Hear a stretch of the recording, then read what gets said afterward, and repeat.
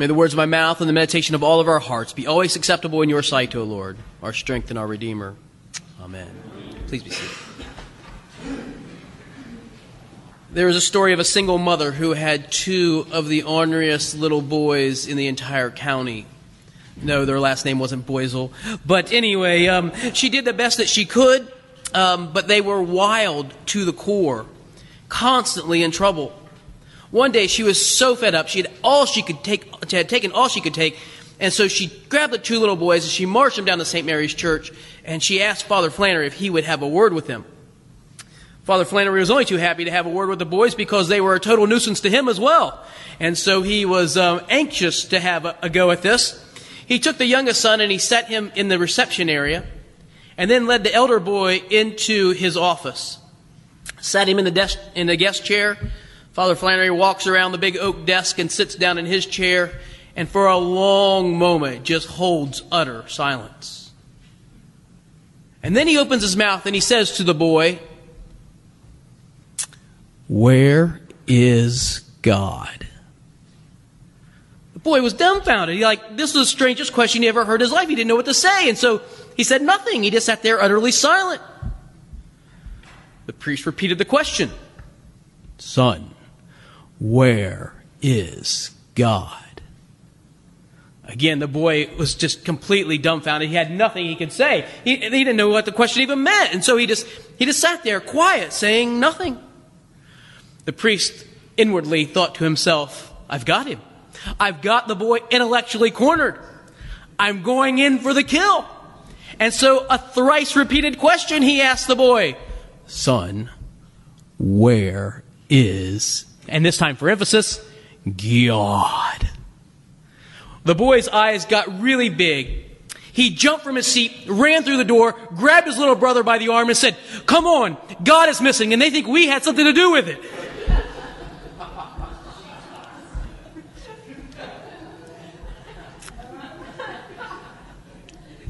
Jesus knew something about false allegations. People would constantly harass him. There were these fellows who went everywhere that he went.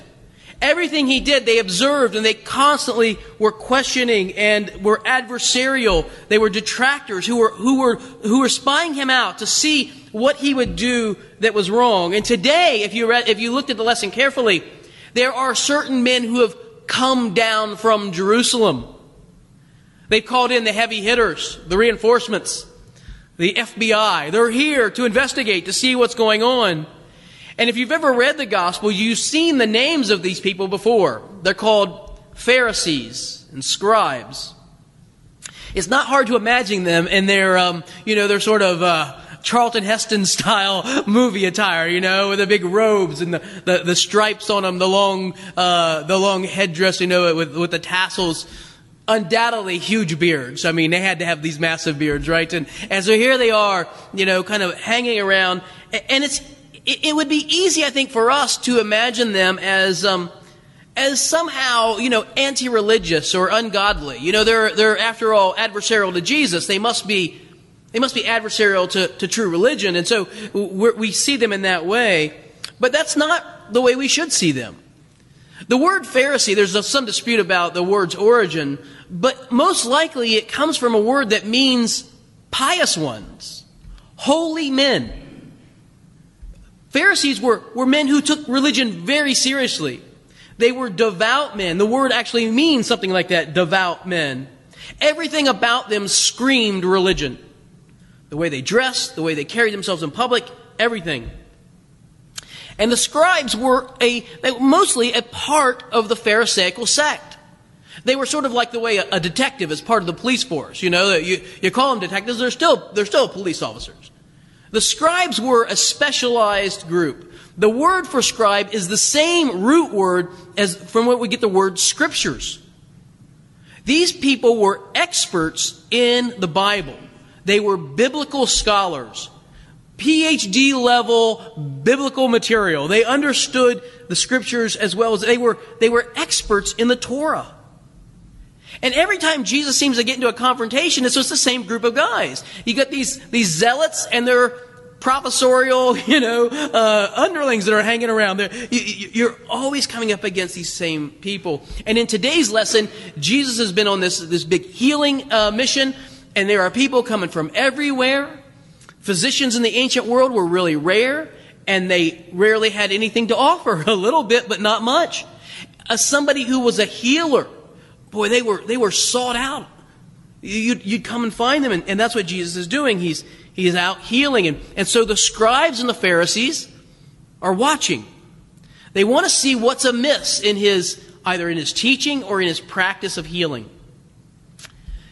He goes on through the morning. Apparently nothing has gone too terribly wrong. And they get all the way to lunchtime. Somebody rings the lunch bell, or, someone shows up with a basket and says, "I've brought you lunch." And the disciples are like my brothers, they pushed him out of the way and they get first. They're running right after the food. And the way they eat draws the attention of the Pharisees. The disciples of Jesus are supposed to be, men who live like Jesus, whose lives and ethic kind of reflect Jesus's in the world. And here they are grabbing up the food, and they're eating it straight away without doing something that all the religious Jews, and in fact Mark says all the Jews did in the first century. That is, they did not, and here's the word Mark uses, they did not baptize their hands. It's not a hygienic wash. It wasn't like they had to wash the dirt off from, earlier in the day. This was a baptizing of the hands, that they would ritually wash their hands as a way of saying, I need to be cleansed before I eat. It's the way that a lot of us pray before we eat. This was an important act of devotion that people would do before they would eat any meal. In fact, here's what the Pharisees, the scribes and the Pharisees asked Jesus, "Why do your disciples not live according to the tradition of the elders, but they eat," listen to this, "with defiled hands?" Now the word defiled it sounds kind of pejorative, doesn't it? But it simply means common. They're not ritually pure. Why are they eating with common hands instead of being pure hands? You could imagine that every Sunday when we receive Holy Communion, it's always from this beautiful chalice. What would you think if when we pulled the veil back this morning, if there was a coffee cup, world's greatest dad, on the front of it, and that would be no, that's a common cup. I think the irony is pretty funny. That was a common cup, it's not consecrated. It's defiled. That's not the sort of cup we take Holy Communion from. The disciples of Jesus are clearly flaunting tradition, and the scribes and the Pharisees are upset about it. They want to know what's going on. Why are they acting in such an unholy, such a profane way? Why are they behaving that way? Jesus' answer and the entire discourse of what he has to say to them attacks a basic supposition, and that is this: that outward demonstrations of piety offer any sort of ontological benefit. Isn't that a lovely way of saying something? It's the outward acts of piety do anything to change the sort of person that you are. Jesus is undercutting that very notion that outward acts of piety, outward acts of devotion do anything to transform the inward type of human being that one is. What could make someone holy? Well, before we get there, look what Jesus says to the scribes and Pharisees. Isaiah prophesied rightly about you, hypocrites. Now, I don't know a lot about stuff, but here's what I do know. When you call somebody a hypocrite, they don't like that. They're not very fond of people. Nobody wants to have that said. Jesus calls them hypocrites. This people, you, honor me with your lips, but your hearts are far from me. In vain do they worship me, teaching human precepts as doctrines. Hypocrites. When we hear that word, we think about someone who says one thing and does another.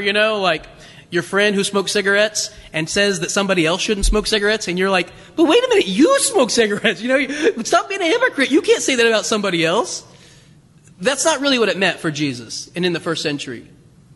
It really meant someone who's an actor on stage. Someone who plays a part in a play. Jesus is saying, you are pretending to be devout, but you are not really devout at all. You only look like you are devout. You honor God with your lips, but your hearts are far from Him. And I can almost hear the pushback, can't you? Can you hear the Pharisaical pushback? Hey, whoa, whoa, whoa, look at us. Robes, you see these robes? You know, prayer shawls, you see this? Long tassels. Check our schedules out. We pray all the time. Beard, long beard. You know, we are serious about this stuff. I don't know what it is about the beards. They always make me look, yeah. Look at us. Don't we look holy? Don't we look like people who are devout? The real problem, though, is does any of this outward devotion making an inward change? In fact, what does real devotion look like? The words of Jesus. He called the crowd and said, listen to me, all of you, and understand there is nothing outside a person that going in can defile.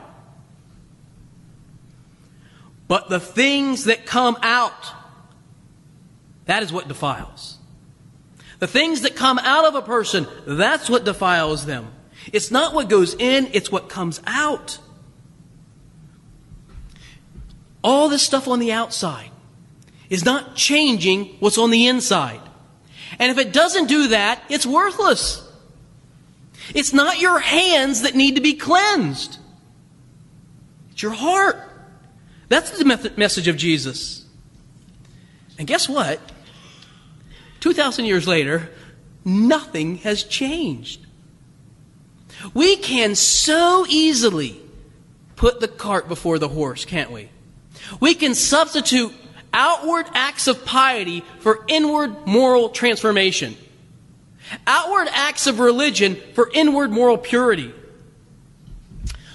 I thought about this. I can give you at least 4, maybe 5 different ways of making the sign of the cross. You know the sign of the cross?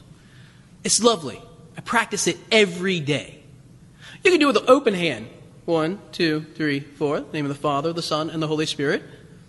You can do it by holding your index finger, your middle finger, and your thumb together to remind you of the Holy Trinity. And you take the other 2 hands and you place them across your palm, and it reminds you of the twofold nature of Christ. And now you do it in the name of the Father, the Son, and the Holy Spirit. We've got all kinds of stuff going on there, right? You can make the sign of the cross and afterward lay your thumb across your index finger in the shape of a cross and kiss it and remind yourself of the cross of Christ. You could do it in the Eastern Orthodox way, which is to touch your forehead. You can touch your heart, your right shoulder first and then your left. Woohoo! Get a little crazy there, aren't we? You could do it in the way we do it the gospel. 3 little crosses on your forehead, that the gospel might remain in our minds and upon our lips and in our hearts. Lots of outward things. But you know what? And I'm all for it. Don't misunderstand me. Do not get this wrong. There's nothing wrong with the outward sign if it simply serves to remind us that we need inward transformation. The contrast between being experts in outward observance at the expense of inward transformation is the error that the Pharisees and the scribes make. They were all concerned about the outward and not concerned about the inward. We all, every single one of us comes into this world the same way. Each of us has the divine image stamped upon us. There is that image of God deep in our hearts. But we also have another reality, and that is the corruption of sin. Every single human being comes into this world with this divided heart, this corruption towards evil. We are not tabula rasa. We are not blank slates. We are fallen beings. I've said this before and before, and anybody who's ever had a child knows this is true. Don't even have to have one. Just be around one. One of the first words they learn, of course, is dad and mom, if they're smart, in that order. And then they learn other words, right? But almost the very third word they learn after mom and dad, mine. Yes? You know these little children, mine. It's mine. They clutch it and pull it. Where does that come from? It comes from an inward nature that is selfish. We want what we want.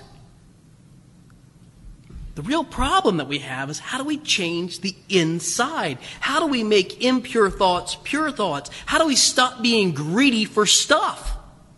How do we stop, deprecating the things that we've been blessed with and only wanting more of the things that we don't have? How do we get to the point where we stop living with this pride and arrogance and a desire to control other people? Oh, if it was a pill, if I said to you, I have this pill, every one of you came to church this morning, every one of you would say, oh, give me that pill. If you could cure that problem right now, I'd take it. Give me a ritual I can do, and I'll do it. Whatever it takes, I will. But and I know, that's not the way we're transformed on the inside. Moral transformation, moral holiness, inward holiness comes only one way, and that is by the sheer grace of God.